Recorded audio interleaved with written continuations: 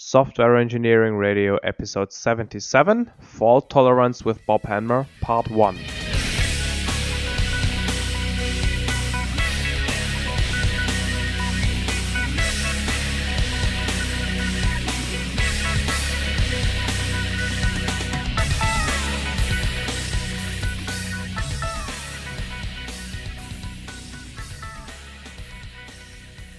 Welcome, listeners, to another episode of SE Radio. This episode is the first of a two-part series about fault tolerance. It's an interview with Bob Hanmer. Bob has been working in the telecoms business with Alcatel-Lucent for, a bunch of years, and he has been writing patterns about fault tolerance for a number of years at various PLOP conferences. Recently, actually in November, more or less right now, he has been publishing a book on fault tolerance patterns in Wiley's software pattern series, and the episode we're doing here is based on his book. I think it's really great stuff in here, and everybody should listen to this kind of stuff because it really helps to make systems more available, more reliable, and obviously more fault tolerant. This is, as I said, a two-part episode. This is the first episode. In 10 days, we'll have the second episode. Have fun. So, Bob, welcome to the show. Hi, thank you very much. So, why don't we start by you introducing yourself a little bit so our listeners know who they're talking to. Okay. Or listening to, I should say. I'm Bob Hanmer. I'm with Alcatel-Lucent, used to be with Lucent Technologies, and before that, Bell Laboratories. The name keeps changing. The work is the same. And for a number of years, I've been active in the pattern community, usually participating in the North America Pattern Conference. And I've been working for a number of years within the area of telecommunications, and in particular, switching systems and other systems that are highly available. So we always want our telephone calls to work. And so that's what led me down this avenue when I was deciding or working on patterns. This was the area that I seemed to be working in the most and seemed like a fruitful way to do it. Okay, so let's get into the topic. I think there is one underlying assumption, basically underlying all these fault tolerance discussions, and that's the assumption of an imperfect world, I guess. So things can fail, right? Yes, things fail all the time. You go to the ATM and it decides it doesn't want to dispense any money, or the telephone call in the U.S., we get a fast busy signal if all circuits are busy. So lots of things that are controlled by computers are failing all the time. And you mentioned already a couple of typical application areas where failures are part of the normal case. You mentioned telecommunication systems. Are there other systems that are, where it's important that a failure is handled in a controlled manner, I should maybe say? Well, that gets to a question of philosophy, and my philosophy is that, yes, everything should handle their failures and their faults and their errors nicely, so the user doesn't get bothered by them. Unfortunately, many suppliers of commercial software for PCs just assume that the users will stop complaining after a while, and so they don't need to worry about the failures. The users will stop complaining, and we'll find workarounds. Yeah. But so I think any domain, in particular, enterprise grade systems, real-time systems, like you mentioned, those are really prime areas for this. Let's start by discussing some of the important terms in the area of fault-tolerant systems. So one of the terms probably is the term fault, since it's part of the name. So a fault is the basic defect. So it's the misplaced comma, or the design that didn't capture something correctly, or the coding backwards, that kind of thing. So the fault is the actual defect. Sometimes people would call it a bug. I try to avoid that because I've been in many situations where actually talking about what was the fault and what was the error and what was the failure has been really useful. And if we just said the bug, it wouldn't have given us the information to help debug the problem. Yeah. So, but you do say debugging and not defaulting. That's true. You're right. Okay, just joking. You mentioned these other terms, error and failure. What's the difference to the fault? Right. So let's jump to failure. So the failure is actually the observed deviation from the requirements or the specification. And if there aren't requirements or specification, then you can't have a failure. So the failure is like what the user perceives as being the problem, or someone has to see that it doesn't conform to the specification.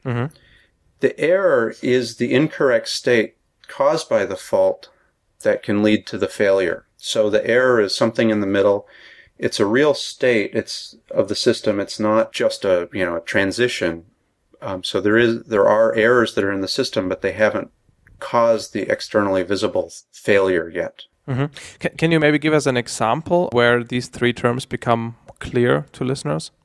Well, let me give you a couple examples, because some people work better going forward and some people work better grasping the concepts backwards. So for the example, starting with a fault, imagine like a robotic arm that's going to drill some part, and there's a misplaced decimal point or decimal comma. Yep. And in a constant. Well, and so that's the fault. And then the error is that that constant gets used to compute the number of steps that the stepper motor on the robot should take. But because of the constant, it computes an incorrect number of steps. That's the error. And then when the arm actually moves that amount, it becomes the externally visible failure. And so we've got the fault, which is the misplaced comma. We have the error, which was the incorrect computation. And then we have the failure, which was the incorrect motion. Okay. Going the other way, you get that telephone bill and it's got the wrong amount on it, and that's the failure. The error is that there's some charges on it that weren't yours. And that became, the failure when you noticed it. And the fault might have been that an incorrect line identification was used when creating the billing record. So failures are always the things that are perceived by the user or by the environment of the system. Yes. So that's ultimately what annoys people. Yes. Okay. So there are other terms that I would typically associate with fault tolerance. One is that you need to be fault tolerant if you're in a reliable or highly available system. So there are those terms: reliability, availability, dependability. How do these relate to fault tolerance and errors and faults? Well, so when I say fault-tolerant systems or fault tolerance, I'm really talking about software and systems that are designed to tolerate faults to continue operation. Reliability and availability are the way we measure how effectively that works. And reliability is, strictly speaking, it's the probability that the system will perform its desired functionality for a specified period of time. So like a space shuttle mission has a specified period of time that it's going to be in space, and it has to perform with very high reliability for that time. Yeah. Availability is a little bit different concept, and a lot of people get them confused. Availability is the percentage of the time or the proportion of the time that the system is available to perform work. Reliability talks about for a finite duration. Availability talks over forever, what percentage of time is available. Yeah. So you want things like the space shuttle to be highly reliable. You want things like the telephone network to be highly available, because you always want to be able to make a telephone call. Yeah, I see the difference. And then there's some things where you really want both, like the ATM network, automatic teller machines. You always want to be able to get cash, but the bank at least always wants the correct amount to be dispensed. Sure. So both, it has to, for that duration of that transaction, has to really be correct and reliable, but it has to be available for service. And then combining the two and really needing the both and needing other aspects like security and safety gets to the definition of dependability. That dependability is a bigger concept, and then reliability, availability, security, and safety are kind of sub-concepts. So dependability is basically what people perceive, again, as the system doing a good job and doing what the system should do. Yes. Okay. Is there any specific relationship to performance? I mean, you said that the system has to perform correctly. or is performance in that context also something we talk about, like deadlines and transactions per minute and something? Right. It's both really. That performance, we're both talking about meeting all the deadlines, and failing to meet the deadline, that's an error.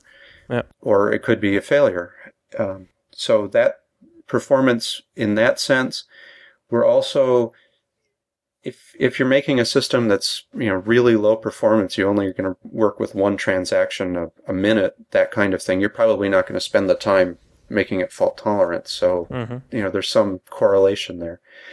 But then there's another part. The specifications for the system and the software should identify how the system is going to behave under various workloads, which is the performance of the system. And so it's possible to have a performance error, such as an overload. That's a fault in the sense that the system is receiving more work than it can handle. And so as a result, fault tolerance can address that kind of performance error. Okay.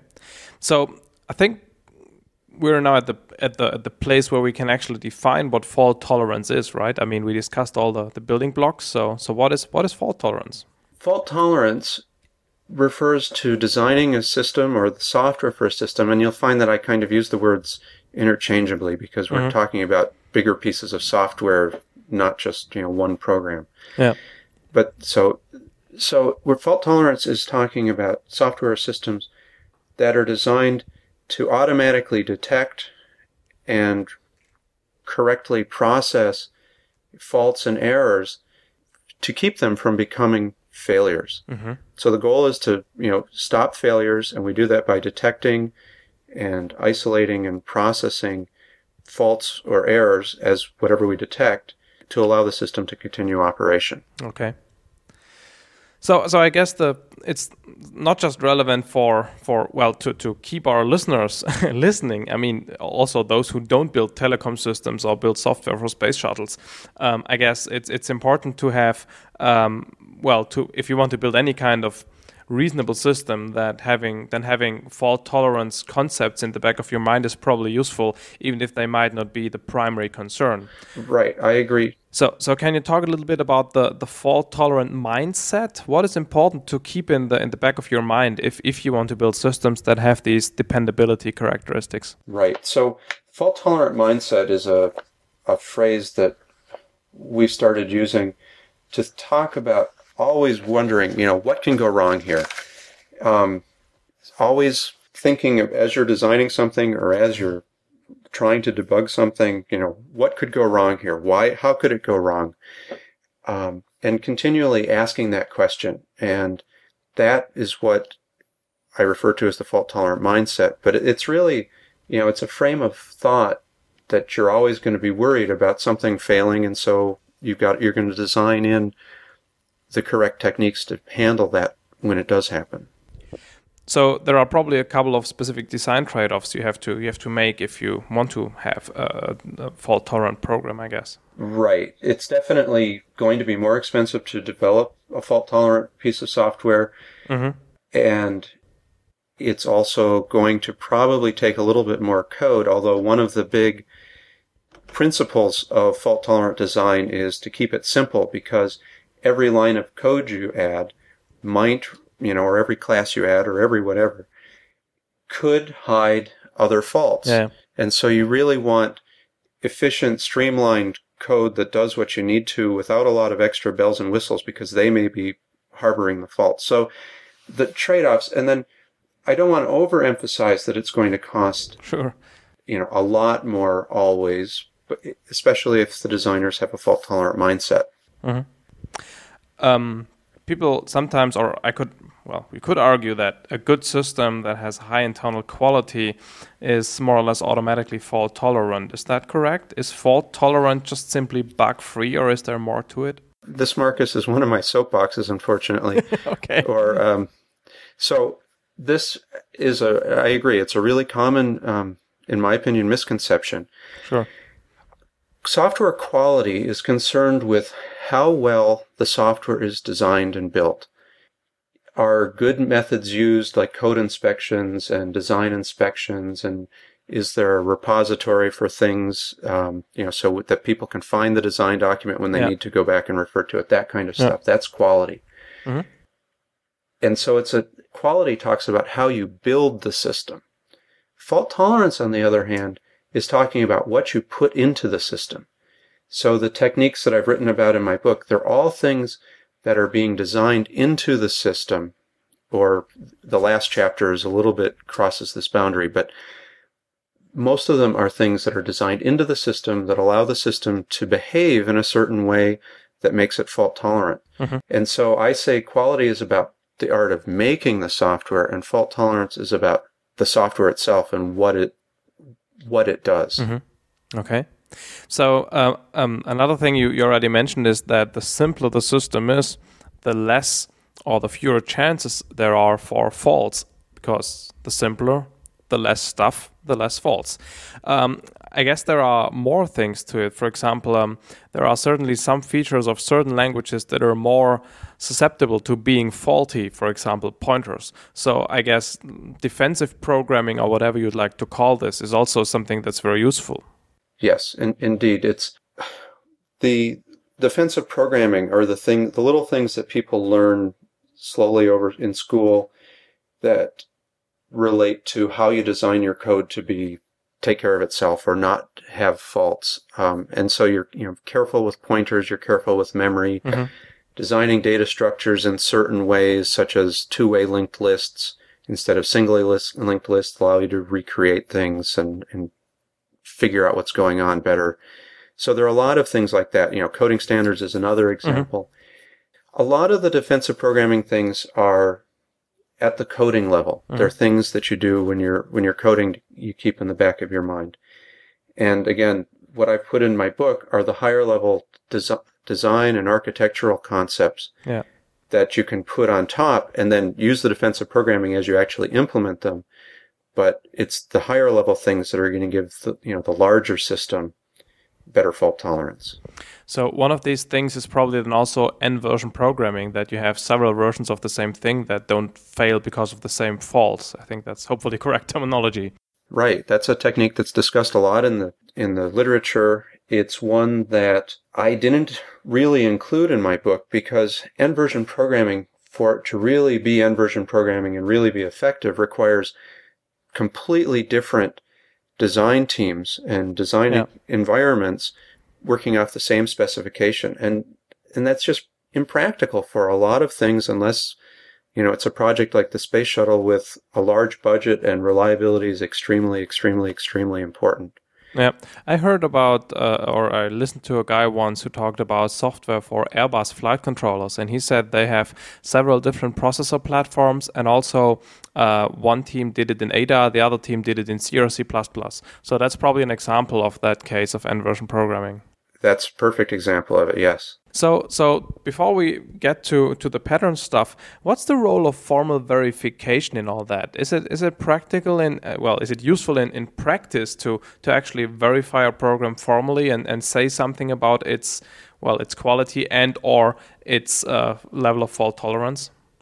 Yes, I think it's very important. I mean, putting this stuff into the code to make it fault tolerant, or putting it into the design to make it fault tolerant, doesn't mean that all the simple misplaced commas and periods are out of the way. So verification is very important, and verification, rigorous verification, can also give you an idea about whether you're going to achieve your availability and reliability requirements, and also through the use of techniques such as software reliability engineering, techniques such as reliability growth modeling, you can actually use the results of your testing to get an idea whether you're getting the last few defects out.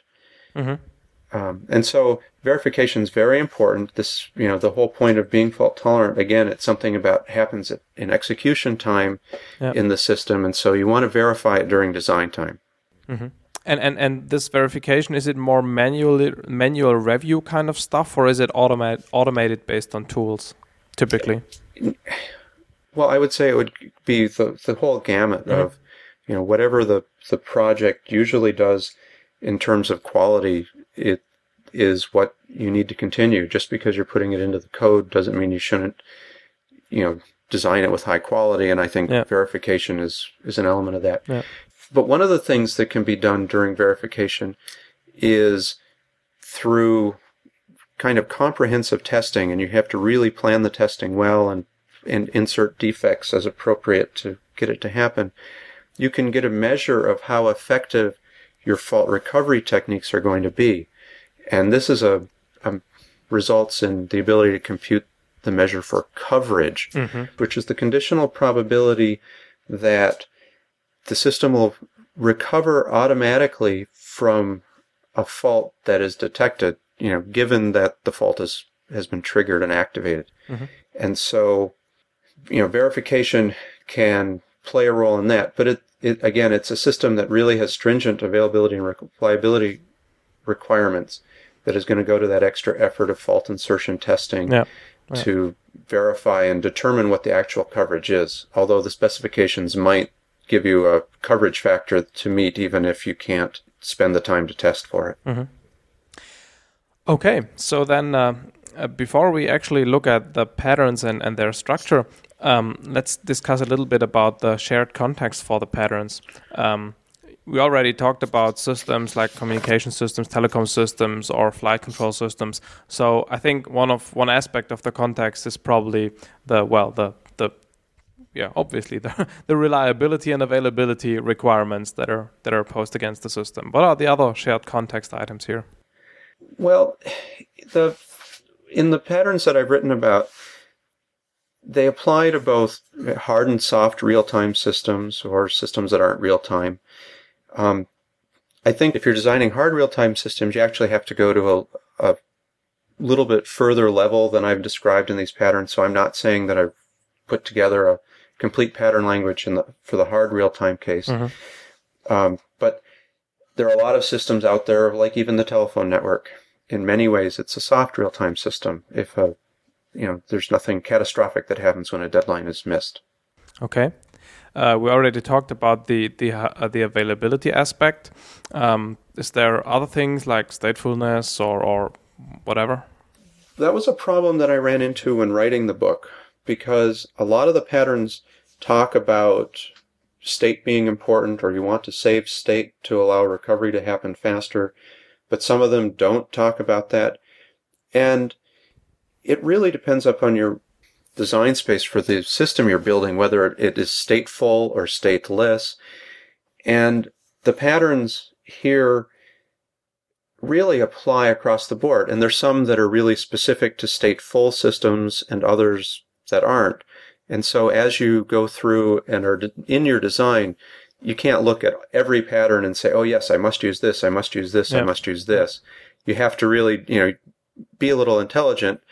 And I'm a big advocate that even if, for example, we're talking about statefulness right now, even if you're designing a system that it doesn't have state that is persistent or that is needed, you might still get some nuggets of inspiration about things you should put in by looking at those patterns, but they may not all apply to your case. So anyway, kind of the shared context, the patterns, it's a mixed bag. Some talk about statefulness, some talk about statelessness. Use them as appropriate. Okay. When I prepared that, I saw something called external observers. What does that mean? Right. Well, many of the systems in the world that are meant to be fault tolerant are meant to be left running unattended. So like a telephone switch, there isn't someone staring at every switch watching to make sure that it isn't having a problem right now. And so the systems are designed for external observers, people or either people or other computer systems somewhere else that are watching and monitoring their behavior. And those systems, they might be talking one of the standard protocols like SNMP, to put a name on one. But these systems are interested in reports, an error was detected. They're interested in that because they might be doing some trend analysis to detect whether there's something that's a bigger problem than the individual system is able to determine, or maybe it's a network-wide problem.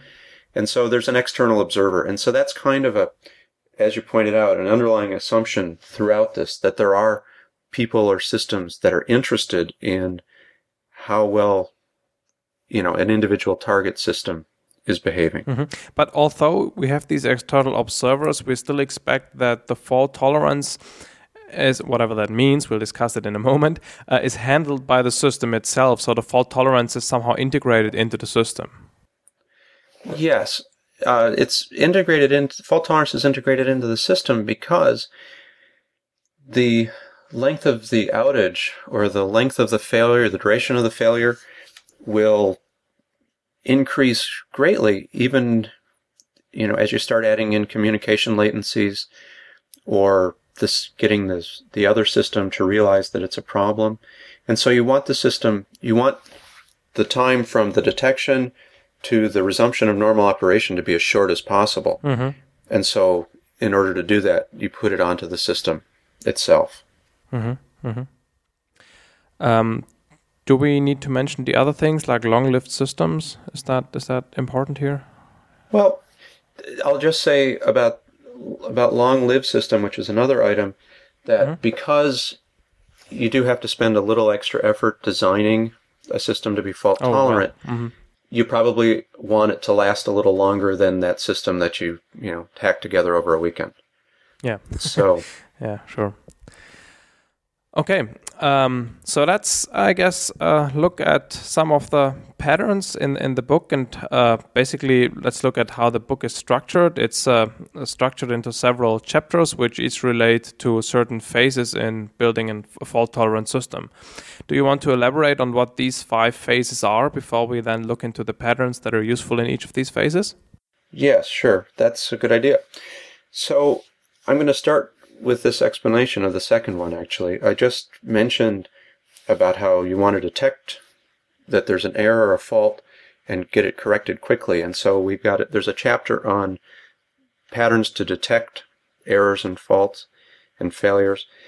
And then once you detect it, you want to recover from them or you want to process the error. And that can either be going in one direction, which is kind of grossly changing the state of the system, changing the program counter. You're going to resume execution in some new place. That's what I call error recovery. And the other concept is error mitigation, where you can fix it without going to a totally different place. So like you can correct the data right where it is rather than having to transfer somewhere else. Mm-hmm. So those are the 3 middle parts. Before that, I've put architectural patterns because there are a number of things that you really need to design into the system to the lowest level, throughout the system so that, to set a good framework for the fault tolerance. And so the architectural patterns, I covered those first, but I wanted to mention detection the other way. And then the last of the 5 areas that you mentioned is fault treatment patterns. And this is where we start getting to some of the quality and other aspects, because these patterns are helping you, the system has automatically recovered from the problem. It's resumed execution. Now let's take a look at that fault that has occurred and really treat it and get it out of the system. And there's some patterns that are useful for that. Treat the root cause instead of just coping with the problem. Exactly. Yeah. Okay, I guess we should start with the architectural patterns, I guess. And, they're probably also more or less some of the umbrella patterns that encapsulate some of the more detailed patterns we'll talk about later. So, I think the way we'll do this is that I'll just mention the patterns and you'll explain them. Okay. So let's start with units of mitigation. Units of mitigation is a really basic pattern, and it's the first one in the book. And I actually used the Alexander style, so this is pattern number 1. And when you're designing a system to be fault tolerant, you need to decide what are the levels or what are the blocks that you will suffer a failure in. Is it the complete system, like your complete web server goes down? Or is it that you can no longer access the back end in case of a failure, but the other parts will continue operating? So you need to decide, and it's pattern number 1. what are the units of mitigation? What is the scope of what it is that you can fail things to? And this also defines the boundaries about where you will contain the errors and failures, because error propagation is a really big problem. And so, the units of mitigation also tell you what the boundaries are that you're going to contain things and quarantine things in later. Mm-hmm. Mm-hmm. It's like more or less establishing firewalls between different subnets. If one is infected, the other one is not harmed. Exactly. Okay. An example, our reliability requirements are such that you can only have 1 minute of outage per year, for example. Yeah. And yet it takes your system 2 minutes to recover, then having the whole system be the unit of mitigation isn't going to meet that requirement. Mm-hmm. Mm-hmm. If you assume that one failure occurs in the year. So there's the firewall aspect, and then there's also the time aspect. Factor in how long it takes to do things, and can you meet the deadline? Can you meet the requirements given these boundaries that you've established? Mm-hmm. Mm-hmm. Correcting audits is the next one. This is a pattern that it's very important in the systems that I've worked in telecommunication systems. And the point of the pattern is that the system is continually looking at the data and checking it in a number of different ways to determine if it's correct, and if it's not correct, automatically correcting it. And this pattern was one that was pretty early in the book, in an earlier draft. And then after listening to the comments by Ralph Johnson's U of I group as they reviewed the manuscript, I realized that to other people not working in telecom, this might be a really insightful pattern. So this one became number 2. Mm-hmm. And some of the ways that the data can be checked is you can check the structural properties, like linked lists. Is it correctly linked in both directions? Yeah. Are the stack and queue pointers within bounds? Another thing you can look at is known correlations. If you've got data stored in different places, maybe in different formats, different representations, are they all really the same still? Mm-hmm. Do they all have the same relationship that you think that they will? Mm-hmm. And another way is just a simple sanity check. Is the range within the accepted range? Is the year appropriate? We won't talk about that more. And then direct comparison. There's some data that in your system that might be so important that you store multiple copies of it, and you can directly compare them.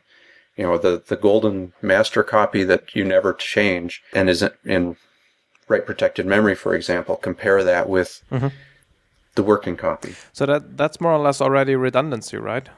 Yes, that's already introducing some redundancy into the system, redundancy being the next pattern. Right. And the redundancy, it builds upon the unit of mitigation and lets you know that there are some parts of the system where you may want explicitly to have multiple copies doing the same thing, storing the same information in the correcting audit case, or performing the same computation in a computational setting. But so you design in the redundancy, and redundancy helps make the system fault tolerant, because if you have a redundant copy, if you detect that there's an error in one copy, you can switch to the other copy very quickly. It makes that repair time much shorter. Mm-hmm. Well, assuming both are always up to date. If we look at enterprise systems, the problem is always if you have a standby, how do you supply it with the correct state so that it can take over once the master copy fails? That's a really good point. But even if it doesn't have the latest system state, it still is going to be a little bit faster than having to complete the diagnosis and then do the repair, and then do the restoring of state. You can, diagnose it later and just get the system going. Sure. The next pattern is recovery block, which to me sounds like if it was related to the unit of mitigation. Is it basically the same thing, but now discussing what you restart once something fails? It's very much like redundancy and units of mitigation, therefore.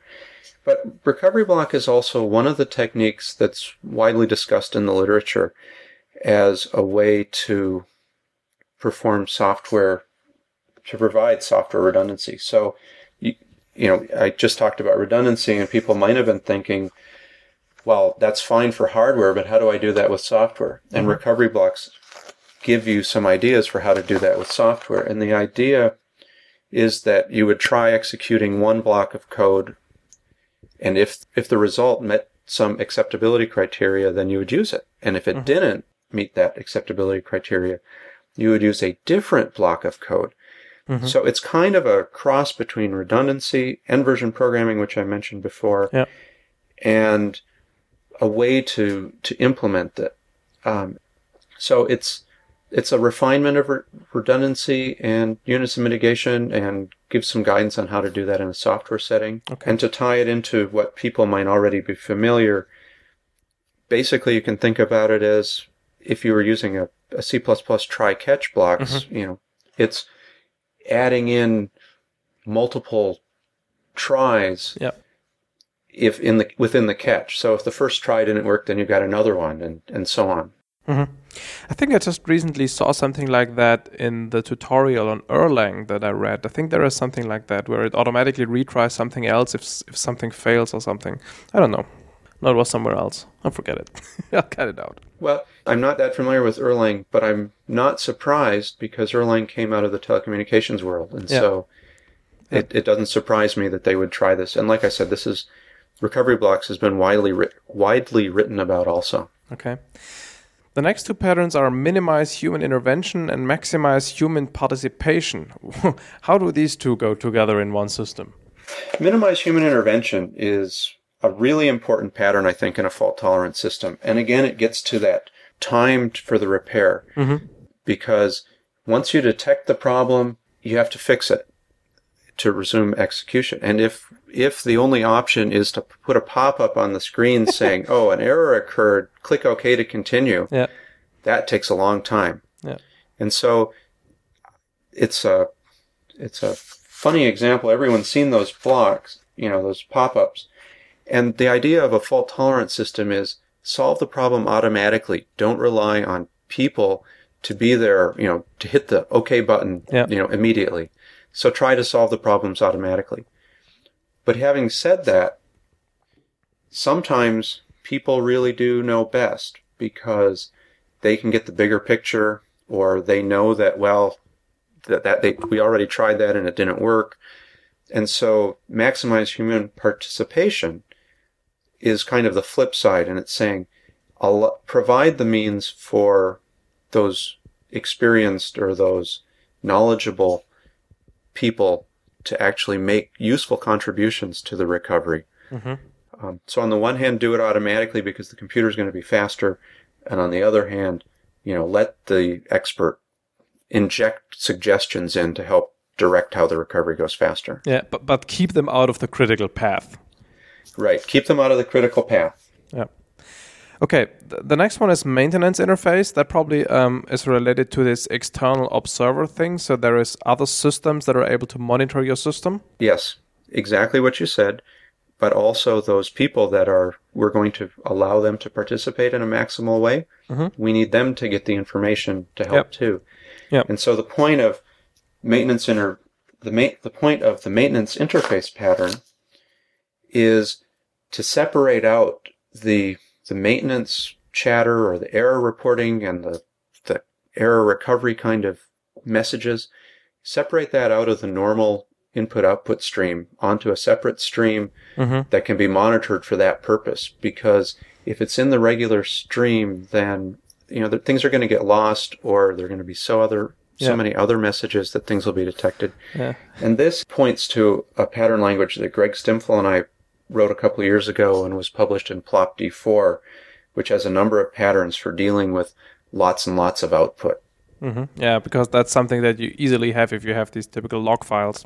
It's funny, this maintenance interface just reminded me about aviation, where there is a separate frequency for emergencies, which is always clear, so you can always speak. And if somebody says something there, it's sure that somebody is going to look at it. The same thing you just said. Don't make sure that the important maintenance messages are not hidden in the clutter of the usual stuff. Exactly. Or Many telecommunication systems might have GUI, web-based or otherwise primary interfaces, and they still have an extra emergency channel that's plain old-fashioned, RS-232 link. Yeah. Mm-hmm. Okay, the next one is again related to humans. Someone in charge. What does that mean? Well, it's related to humans and it isn't. Okay. And the point of someone in charge is, if a tree falls in the woods and there's no one to hear it, did it make a sound? Well, if the recovery action is attempted and it fails, is someone going to realize that and restart it? And so someone in charge is really saying that for everything you do in trying to keep the system fault tolerant, you, the designer, should know what other part of the system, and it could be the operating personnel, what other part of the system is going to be monitoring that and making sure it happens, and if it doesn't happen, initiate escalation, which is the next pattern. But so someone could be a person or it could be another part of the system. Okay. And it's basically nominate some task of the system to initiate and monitor for completion all the actions that you take. And now there's a potential gotcha here, which is I'm not trying to say that you should have some sort of God entity that is going to take care of everything. It doesn't have to be on that level. It's just for everything that the system does, it should know who's in charge of that action and who's interested in that. You already mentioned escalation as one way of building a hierarchy of related resolution strategies, I guess. So how does that work in specifically? Well, it's just exactly what you said. For every action, think about, and this goes to the fault-tolerant mindset also, for every action that you might contemplate to fix a particular error that might occur, okay, if that doesn't work, what do you do next? And design that into the system, design in the escalation path so that the system automatically knows, well, okay, it didn't work to restore this from a checkpoint. Okay, so that means we have to restart the larger entity. But so predefine that escalation path, during design time so that during execution time, the recovery can be as fast as possible. Right. Yeah. Fault observer is the next one in this chapter. Fault observer is that part of the system that is receiving the error reports, and it's the interested party that's, hey, tell me what's going on, and I'll pass that information off to the external observers or to the other parts of the system that are interested. So it's the part, again, minimize human intervention. So these are all interrelated. Minimize human intervention is talking about limiting the input, or the output rather, to the outside world and to people and relying on them. Fault observer is saying, hey, I'll take those reports for you, and then I'll make that report out to the outside world. Okay. And I'll also give it to the logging functionality. And so it's kind of the central point for the information going out. And again, this is related to the input-output pattern language in PLOP-D4 book. Okay. We'll put a link to that into the show notes. I guess you have a PDF somewhere online, maybe. I'll look for that. Yeah, we'll figure it out. Okay, and the last one of the patterns in the architectural chapter is software update, probably useful to replace buggy or faulty code. Exactly. And it's something that even, working in a telecommunications company, projects have gotten quite far into their design without thinking about how they're going to update it. But again, fault-tolerant systems are long-lived, and unless you put in the hooks that you need to add in a new version in the first version, you're going to have a great difficulty doing it. And so this pattern is to remind you need to think about software update up front. So we'll stop here for this episode. In 10 days, you'll hear about detection patterns, error recovery patterns, error mitigation patterns, and fault treatment patterns, as well as a discussion on how to design with those patterns and why Bob wrote this book. I hope you like this episode, and I hope you're looking forward to the next episode on this topic as much as I do. Thanks for listening. Talk to you in 10 days. Bye.